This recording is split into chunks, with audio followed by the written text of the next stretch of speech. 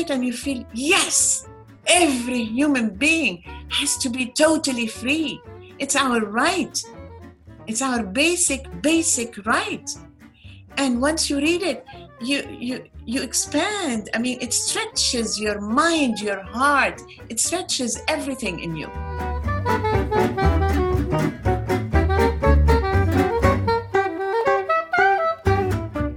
Welcome to this episode of the Mouse Book Club.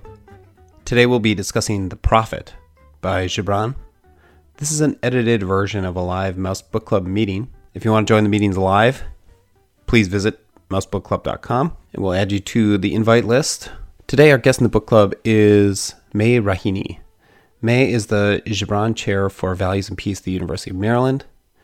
Like Gibran, May was born in Lebanon and has lived much of her adult life in the United States.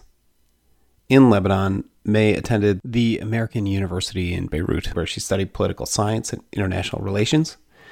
She later moved to Paris and worked for UNESCO. UNESCO is the United Nations Educational, Scientific, and Cultural Organization, UNESCO, and is a specialized agency of the UN that's aimed at promoting world peace and security through international cooperation in education, the sciences, and culture. May then moved to Washington, D.C. to do international development work, focusing on education, specifically girls' education in Africa, Asia, and the Middle East.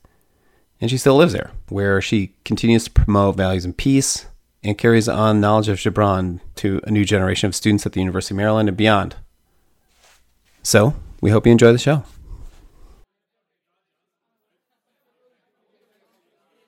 May, could you start us off with helping us with the pronunciation of this author's name?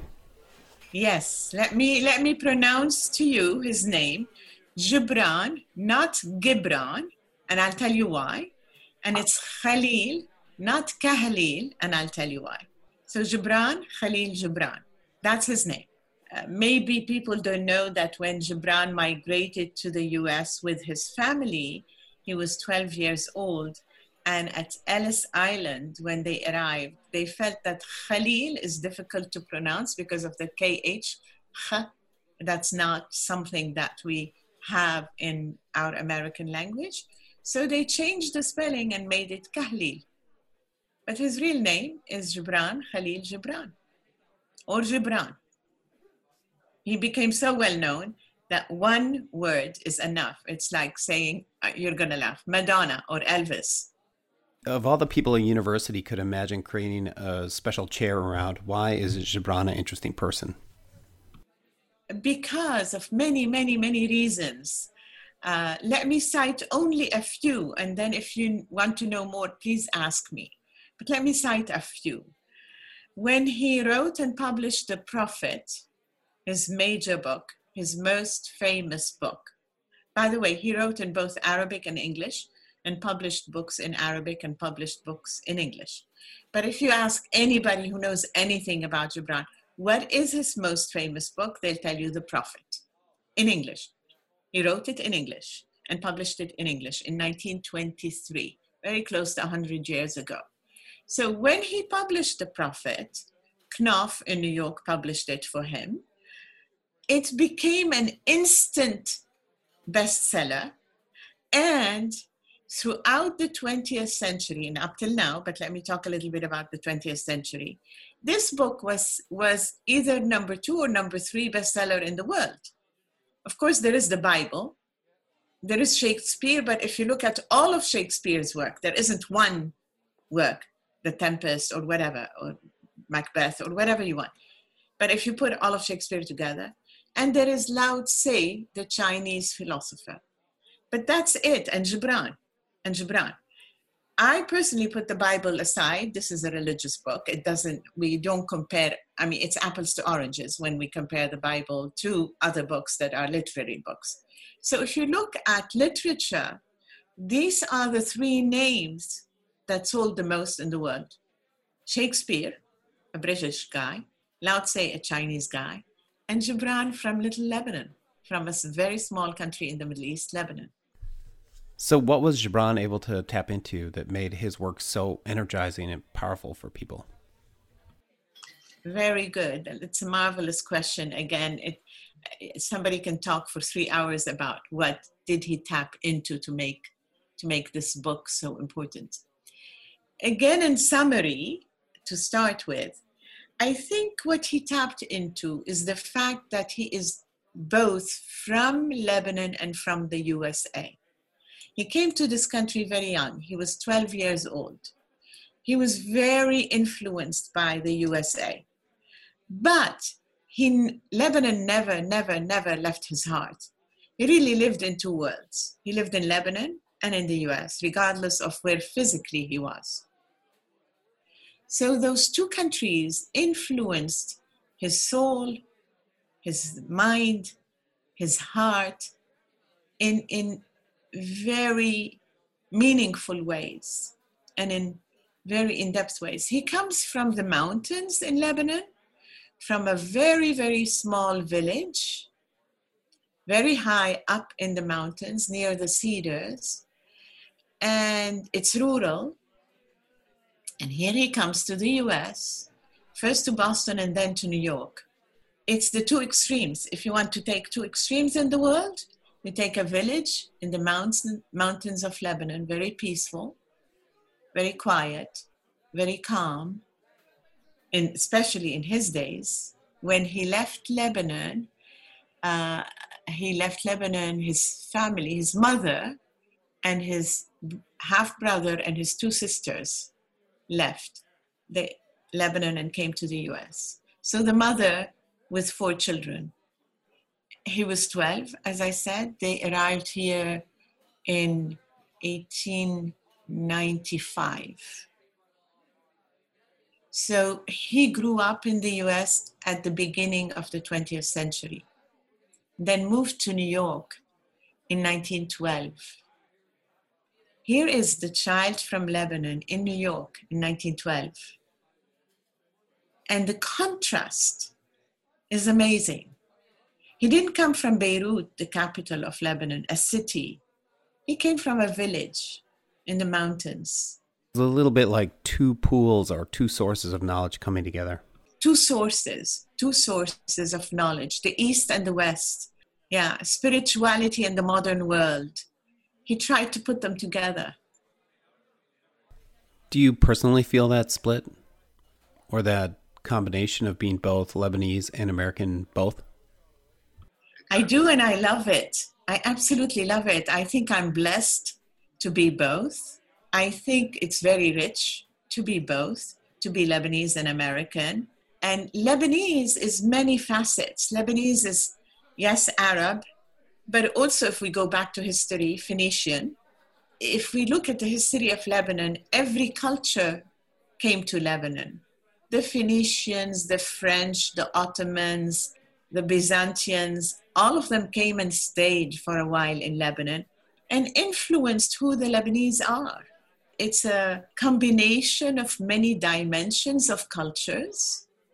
And then you come to the USA, which is the modern world, the new world, which is technology and science and, all of that.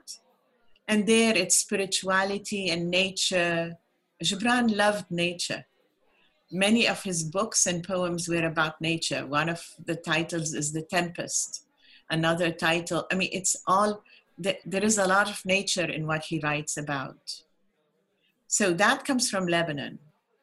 And modern thinking, he was influenced, by the way, by the arts in the US.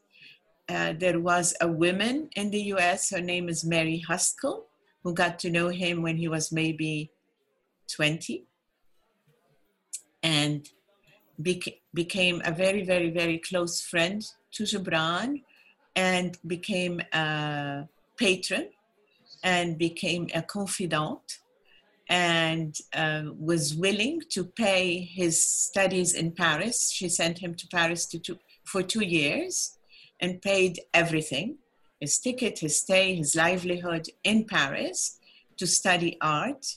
He was, as you well know, also an artist. Well, not everybody probably knows that he was both a writer, but also a fine artist who did drawings and paintings. And I'd be curious to know how you think his art and his literature were two expressions of maybe the same thing. As a matter of fact, when he started very young, when he was at school in Boston, one of his teachers noticed how excellent he was in drawing. And she encouraged him. And then it's a long story, but at one point he got introduced to Fred Holliday in Boston, who was a very well-known photographer and who used to do exhibits of art. And the first exhibit of Gibran's art, was at Fred Holliday's gallery in Boston. So he started as an artist, not as a writer. And then the first book he wrote was very short, very brief, titled Music in Arabic. It was really a long essay, but he published it as a small book, as a short book. He started really as a fine art artist, portraitist, and watercolors and oil paintings. And that's how he was known. Mary Haskell met him at the art exhibit at Fred Holliday, and they became extremely close friends, and she is a major, major influence in his life. Mary Haskell was the principal of a school in Boston, and she decided to help Gibran with his education. And she created a program for him to read the classics, the European classics, starting with the Greeks, but also moving through some European classics and then moving to the USA. She introduced him to Thoreau and Emerson, and she would read the book that she would ask him to read, and they would discuss it together. So she really educated him, influenced him, and she very early on discovered in him a special, not just artist, but in her diary, she would say, somebody who will have a big influence on the world. That's Mary Haskell, the American principal of a high school in Boston. Without her, I don't know if we would have had the Gibran we have. He might have continued writing in Arabic only. He might have published a lot of stuff in Arabic, but I don't know if he would have written in English without Mary Haskell. Could you, or maybe Brian, talk about how this work is part of the modern movement? Brian, he asked you to answer that question first. Sure, yeah. I think, first of all, maybe unpacking that word modern a little bit. You know, in his local context, we're talking about modernism. Yeah. And in literary studies, the motto was "make it new." Yeah. Right? So everything has to feel like a break from what has come before it. And I feel like his appeal to myth and narrative in a way that was available to quote unquote ordinary readers is an interesting contrast from the kind of high style that we see in modernism from someone like T.S. Eliot. Yeah. Very true. The accessibility. And then if we think about modern in terms of what does it say to our modern context, I think that the word that was in my mind is quotability. You know, I was looking on the website. Even the website has a list of his quotations. Yes, we did. Yeah. I'll tell you why, Brian, if I may. Because many people would tell us he's so quotable. I mean, the quotability that you just talked about. And my students would tell me that. As a result, I decided to put a list of quotations. Yeah. The book reads as a series of aphorisms or couplets that you can kind of take out of their immediate context and apply to your life. That's kind of how I see it being modern in our context. Mm-hmm. Yes. True. I don't know if I want to comment more on that. I think what Brian said was excellent. I had a question for you related to that. Yeah. When the word spirituality comes to mind, what does that mean for you in our modern, postmodern, post-postmodern context? And what does spirituality mean within the context of Gibran's work in particular?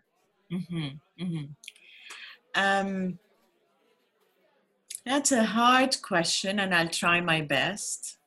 Spirituality, if I want to simplify, I don't want to oversimplify, of course, but it can be a complex notion. But if I want to simplify, it's what allows you to connect with a bigger power, whatever that power is. What allows you to connect also with all of humanity, all of it.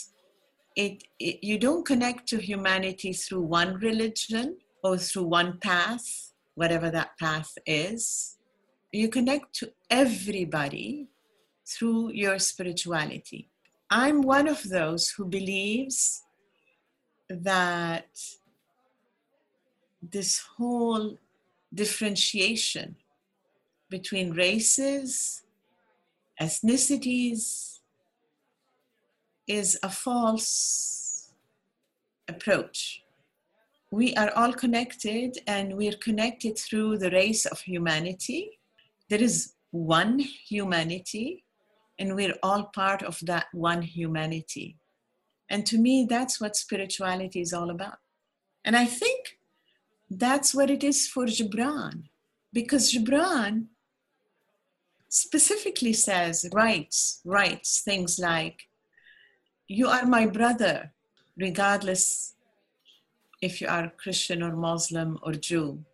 You are my brother, regardless if you're from the East or from the West. So he's trying to himself to connect, but also to guide us in connecting with others and going beyond these very, very superficial differentiations and divisions that some people like to use as methods of relating to others by dividing or by seeing differences. What is the role of a prophet? I think the role is to inspire us and maybe even one step further to guide us. That's a bit heavy, for sure, to inspire us, possibly to guide us around the values that are common values, common ground values for all of humanity.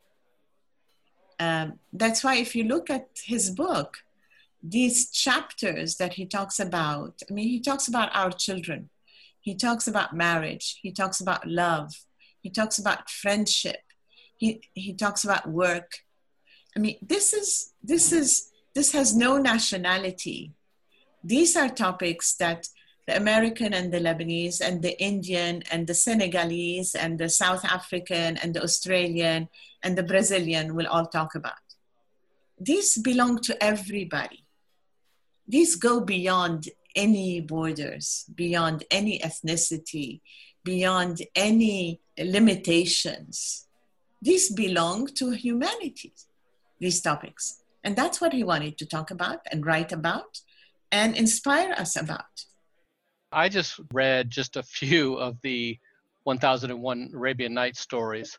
Yeah. And I got a really familiar feeling when reading The Prophet. Do you think the 1001 Nights possibly could have influenced him? I'll be very honest with you, Jeff. I just don't know. I know what he was reading when he wrote The Prophet. And he was reading more American literature and European literature and a lot of Lebanese, pure Lebanese, not Arab. And that's the amazing thing.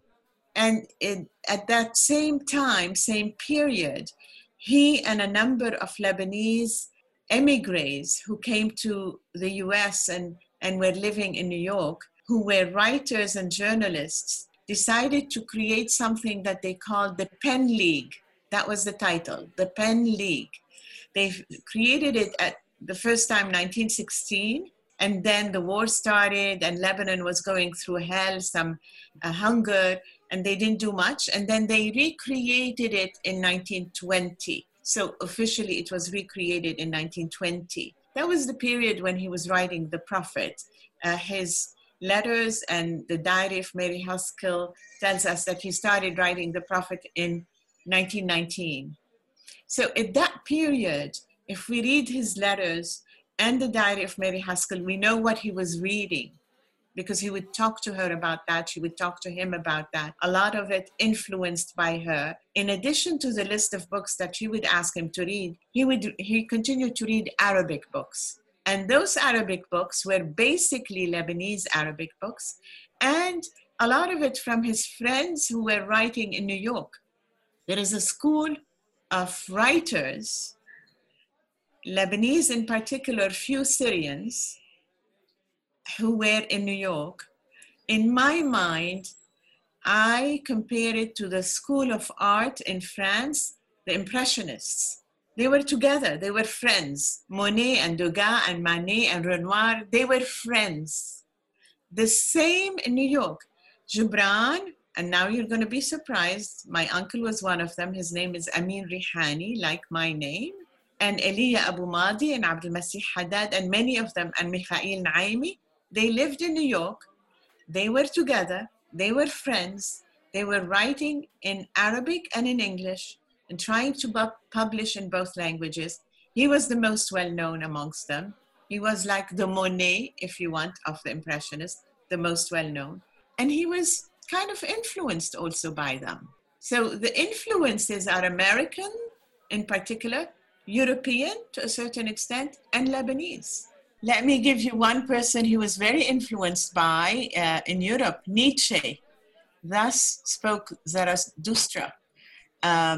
He, as I said earlier, he was also very influenced by Emerson and Thoreau.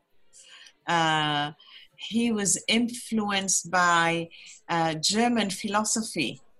Again, Mary Haskell had a big role to play, and her list of books is amazing.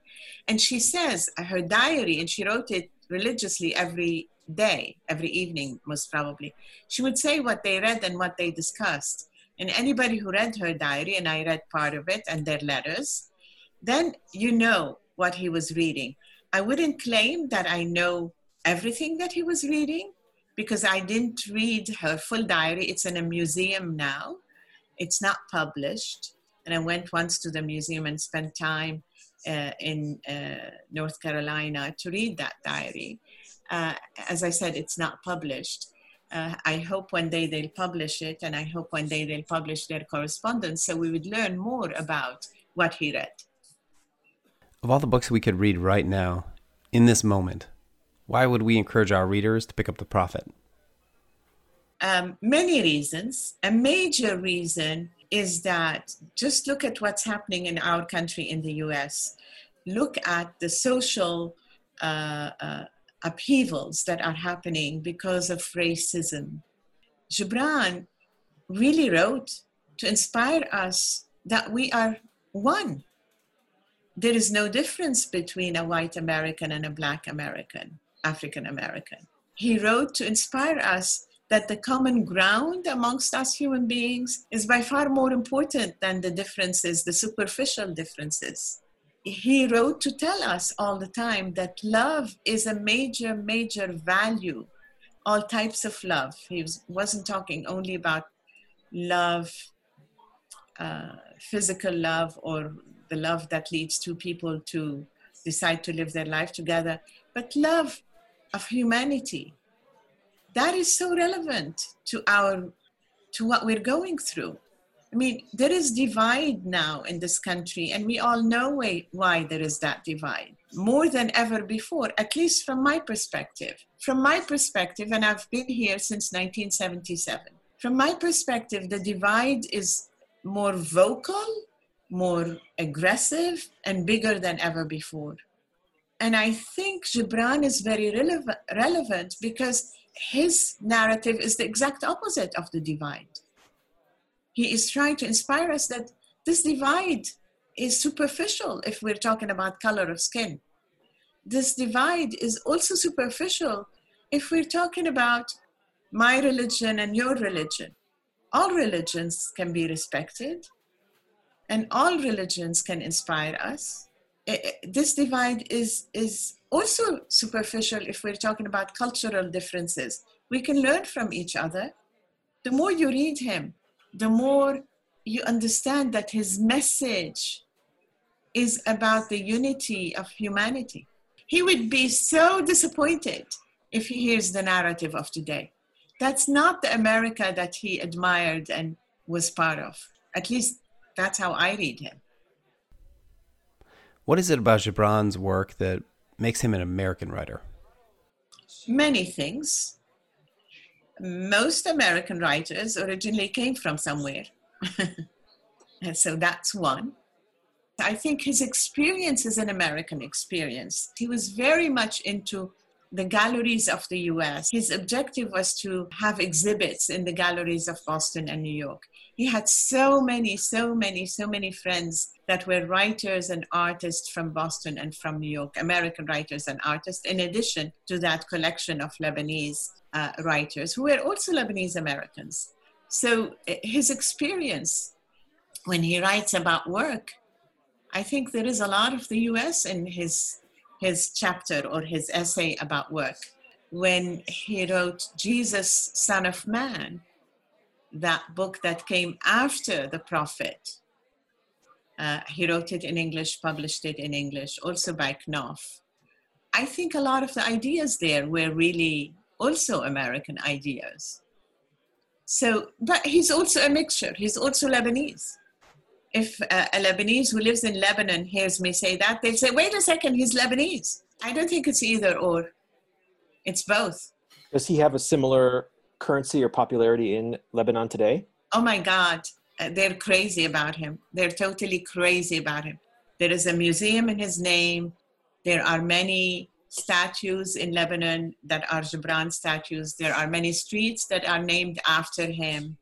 Oh yes, he's very, very popular in Lebanon. Very popular. Do you feel that his work connects with the young people that you interact with at the University of Maryland, either in the classroom or on campus? Yes, it's amazing how the young people love him. And as you said, or somebody said, they quote him. I always wondered, they're coming from so many different fields, not just the literature field or philosophy or whatever but you expect that those students would be more interested in him. They all were just inspired by Gibran. It was really interesting the way you pointed out kind of this duality of he lived in Lebanon and then New York, and even just the difference between like rural and urban. Yeah. And I noticed in The Prophet, even when he talked about things like love or marriage, it was always through this duality of love, the pleasure and the pain, or, marriage, where it's the closeness and the distance. Is that a theme that you think continues through other of his works, this kind of duality, or is that something that's... Yes, absolutely. Absolutely. And the more you read Gibran, the more you'll find it. Jesus to him he was very influenced by Jesus, by the way. And he wrote his book that became also quite well known, not as known as The Prophet, but maybe the second most sold book of Gibran in English, because he has his Arabic books and his English books, is Jesus, Son of Man.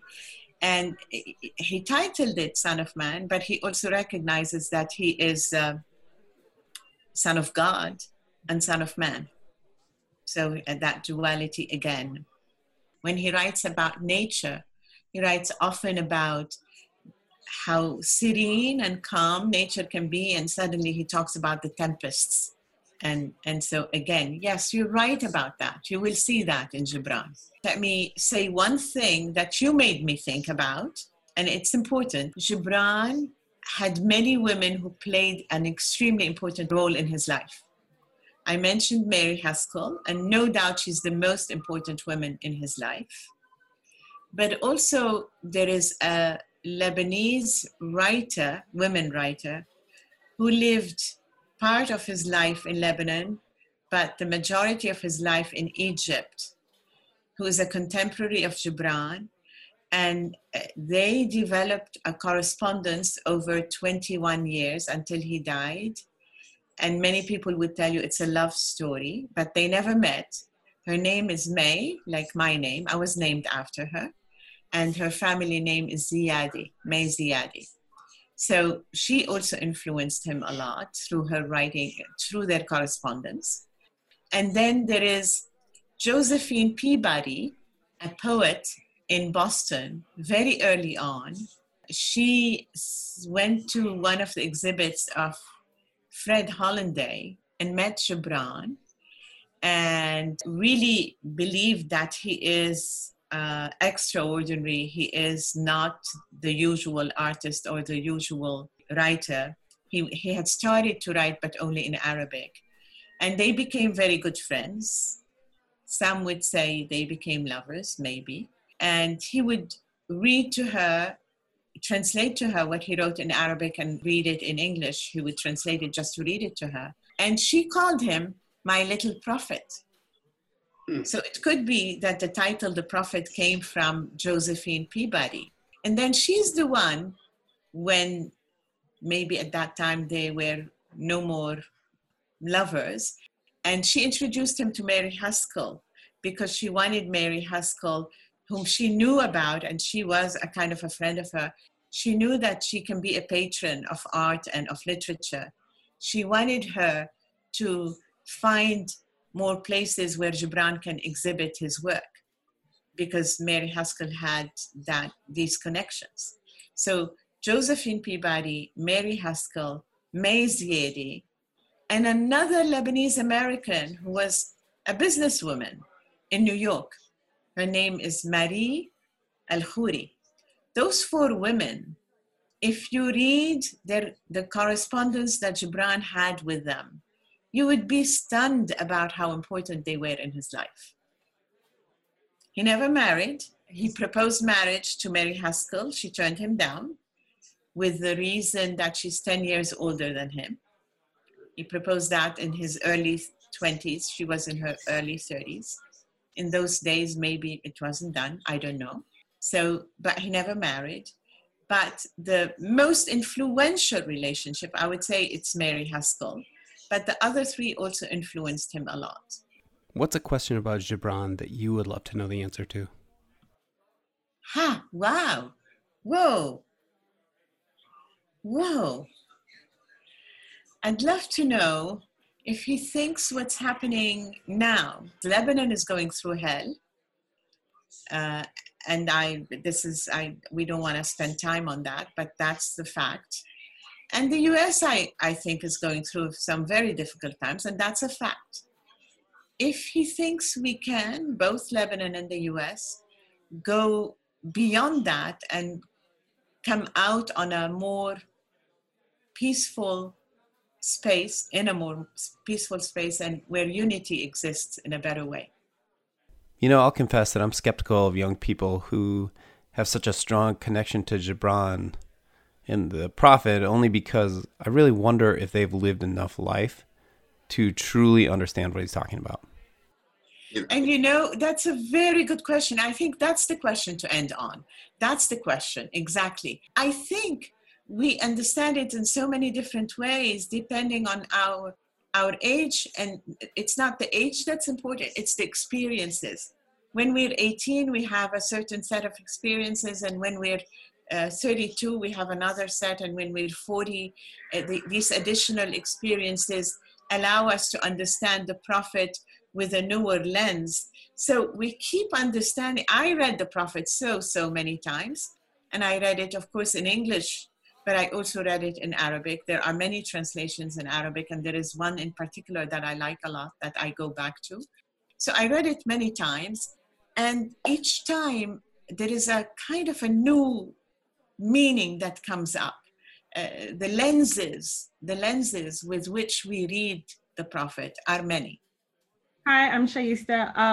I've read it twice. I have my mouse copy, and then I have my own personal copy. But I wanted to ask, On Freedom is my favorite book in the book. Yeah. What is your favorite book in the book? I love Freedom. I don't know if I have one favorite. I love On Freedom. I love On Love. Yeah. Those 2, maybe those 2. I really go back to the love one all the time, and also the freedom one. The work intrigues me a lot, and your children intrigue me. I read it often, and I understand it in different ways. So those 4 come up for me quite often. But the freedom is fabulous. I love the freedom one. Why?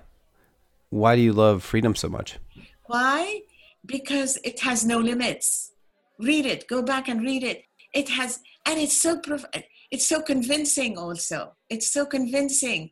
And you read it and you feel, yes, every human being has to be totally free. It's our right. It's our basic right. And once you read it, you expand. I mean, it stretches your mind, your heart. It stretches everything in you. I think I also like how it juxtaposes not only freedom from like state, but freedom from your own self. Yeah, it's many dimensions of freedom. Yes. That's why I said it stretches. That's what I meant by it. It's still many dimensions of freedom. Some that you didn't think about. I didn't think about until I read him.